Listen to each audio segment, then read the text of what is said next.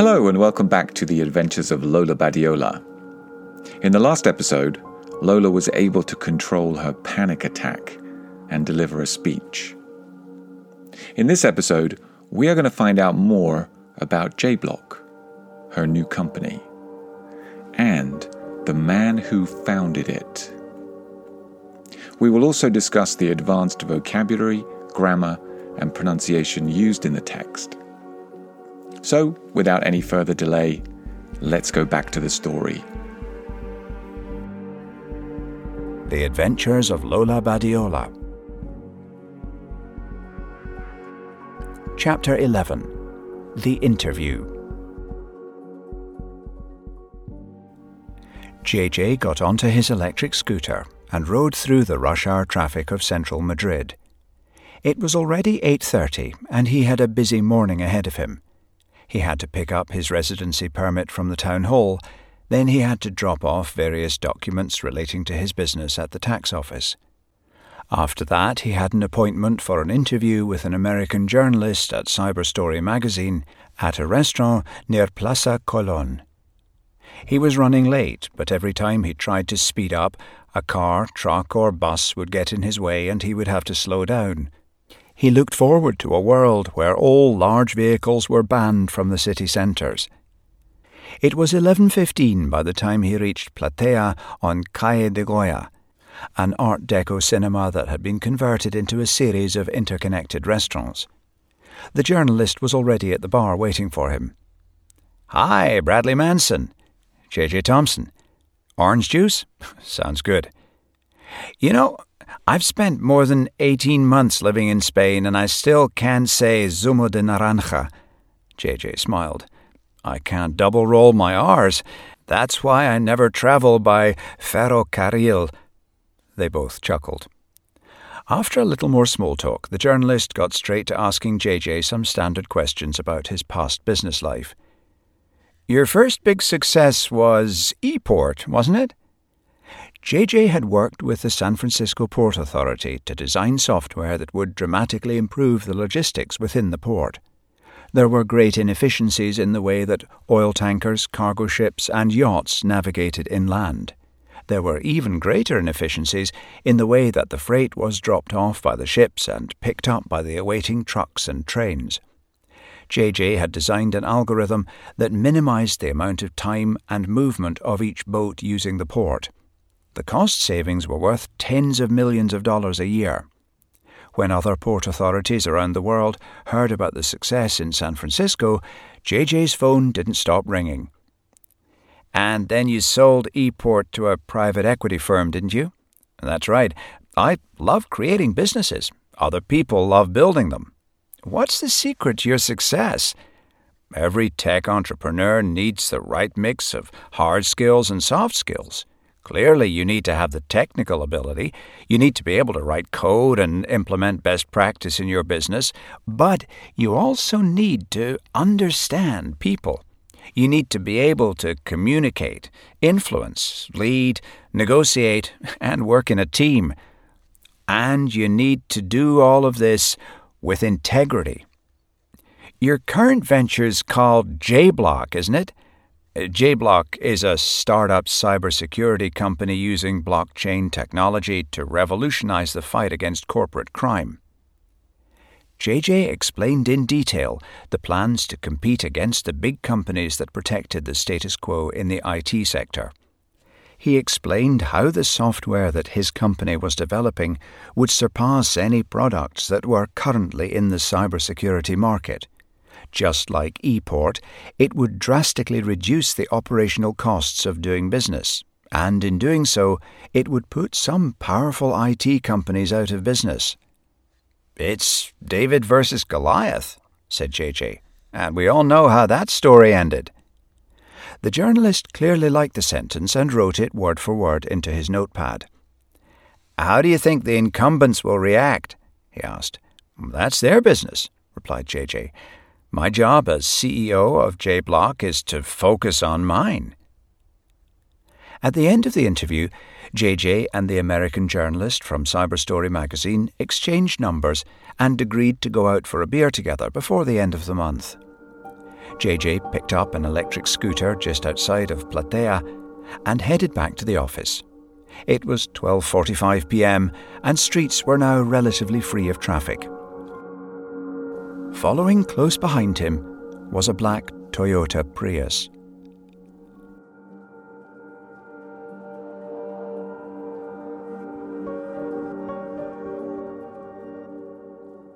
Okay, this is a very dense chapter with a lot of business vocabulary and concepts. So let's work our way through the key learning points slowly but surely. At the beginning of the chapter, we find out about J.J. Thomson's first successful company, ePort. Have a listen to this again. JJ had worked with the San Francisco Port Authority to design software that would dramatically improve the logistics within the port. There were great inefficiencies in the way that oil tankers, cargo ships, and yachts navigated inland. There were even greater inefficiencies in the way that the freight was dropped off by the ships and picked up by the awaiting trucks and trains. JJ had designed an algorithm that minimized the amount of time and movement of each boat using the port. So let's start off by reviewing some of the key words. Logistics. This is the organization and implementation of a complex operation. The adjective is logistical. For example, there are many logistical inefficiencies in international ports. And here's another example. It is a logistical nightmare trying to get my 3 teenage daughters to school in the morning. Okay, next we have the words cargo and freight. These are synonyms, and they refer to the commercial goods that are transported in large quantities either by truck or train or ship or aircraft. They do not refer to passengers. We also have the word yacht. This, of course, is a large and usually expensive boat. Now, most people spell and pronounce this word incorrectly. So for the record, it is spelled Y-A-C-H-T, and it is pronounced yacht. Another key word is algorithm. And this is simply a set of rules to be followed in calculations or other problem-solving operations, especially by a computer. So now let's put all that vocabulary together. What do we get? ePort uses algorithms to improve the logistics of the delivery of freight or cargo into a port. And in our story, ePort is a hugely successful company, and JJ sells it for many millions of dollars. Well done, JJ. Okay, let's move on to some everyday phrasal verbs. Have a listen to this again. He was running late, but every time he tried to speed up, a car, truck, or bus would get in his way and he would have to slow down. Native English speakers are likely to use the phrasal verbs to speed up and to slow down in everyday conversation rather than their Latin-based synonyms to accelerate and to decelerate. Now, this is a typical challenge for non-native speakers because the Latin-based alternative is easy to understand, particularly for Southern Europeans who speak Romance languages like Italian, Spanish, Romanian, and many others. On the other hand, the phrasal verb is really not so easy to understand. And this is something that the native English speaker should really bear in mind if they're in an international environment. If you are a native English speaker making a speech or writing a report, it is helpful to choose the Latin-based word over the phrasal verb. Here is another example. He had to pick up his residency permit from the town hall. Then he had to drop off various documents relating to his business at the tax office. Drop off and pick up. Two very common phrasal verbs. Their synonyms would be to deliver and to collect. And once again, these Latin-based synonyms are much easier for non-native English speakers to understand. So here are the key learning points. If you are a non-native speaker, try to learn 2 or 3 new phrasal verbs every week. Don't try to memorize long lists. That is a depressing and futile activity. Remember, this is a constant work in progress for you as a high intermediate or advanced non-native speaker. If you are a native English speaker, then I recommend you look for formal Latin-based alternatives to the phrasal verb when you're communicating in an international environment. So for example, speed up becomes accelerate. Slow down becomes decelerate. Pick up becomes collect. And drop off becomes deliver. Okay, let's move on to some pronunciation work. Listen to this interaction again. You know, I've spent more than 18 months living in Spain and I still can't say zumo de naranja. JJ smiled. I can't double roll my R's. That's why I never travel by ferrocarril. We do a lot of pronunciation work in this podcast. Normally I'm helping non-native speakers avoid the typical mispronunciations in English. But there are always certain combinations of sounds that will be extremely difficult to reproduce naturally, simply because these combinations are not common in your native language. So your mouth, your tongue, your palate are not accustomed to making the combination of movements required to make the sound. And that is equally true for me when I am trying to speak Spanish. I'm just like the 2 Americans in this chapter. Every time I order an orange juice at a bar in Madrid, it feels like a vocal contortion to produce the words zumo de naranja. Because there is no thu sound in English. There is no ch sound in English. These are new syllables for me. They are new vocal formations for my mouth. And I find it extremely difficult to make them flow in a natural way. And I also find it extremely difficult to roll my R's. Ra. Okay, I did it just then, but I was really concentrating. You see, there is no ra in my Southern English pronunciation. I have to make a huge effort to say the word ferrocarril. Okay, so this word actually has 2 double R combinations. And it means railway. So it's a very important word to be able to express clearly and correctly. Now what happens when I say ferrocarril in Spanish? In order to make those R's roll, in order to get that right sound, my body becomes tense. I look like I'm in a great deal of pain. And it's actually quite disturbing for the people I'm speaking to. They kind of look at me with a strange expression. Are you okay, Sam? So I've decided, rather than making that extraordinary effort to roll my R's, I'm just going to say ferrocarril. I'm not even going to try to roll my R's. I'm just going to accept that when I speak Spanish, I will never sound like a Spanish person. And that's okay. My English accent, when I speak Spanish, is part of who I am. It's part of my heritage. It's part of my personality.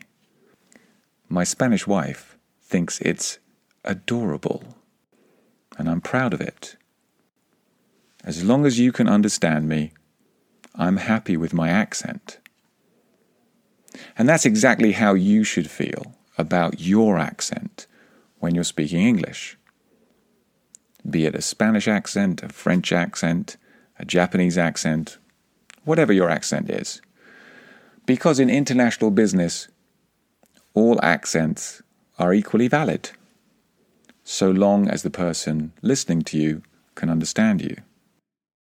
Just before we move on, it is interesting to note that most Scottish people can indeed roll their R's. They can get that R sound very easily because it's a vocal formation that is part of the way that many Scottish people express themselves. And in case you didn't realize it, the wonderful narrator of our story, David Monteith, is from Scotland. And he would have no problem saying the word ferrocarril. Okay, now let's move on to a couple of business concepts. Have a listen to this again. Every tech entrepreneur needs the right mix of hard skills and soft skills. Hard skills and soft skills. What's the difference? Well, hard skills are also known as technical skills. They tend to be job specific. So, for example, if you are applying to be a computer programmer at an IT company, you probably need to know some computer programming languages like C++ or Python. Hard skills are easy to test and they're easy to demonstrate. So you can get a good sense of someone's hard skills from their CV, from their curriculum vitae. Soft skills, on the other hand, are general characteristics. They're part of your personality. And they include your communication skills, your ability to collaborate with other people, your ability to solve problems. So they're not so obvious on your CV, and they tend to become apparent during an interview process. And as you move up the career ladder, as you get promoted, the importance of your hard skills tends to decline, and the relevance and importance of your soft skills tends to increase. So, for example, senior managers in a bank are no longer calculating discounted cash flows. They are communicating with clients. They are motivating their team. They are creating a vision for the future of the company.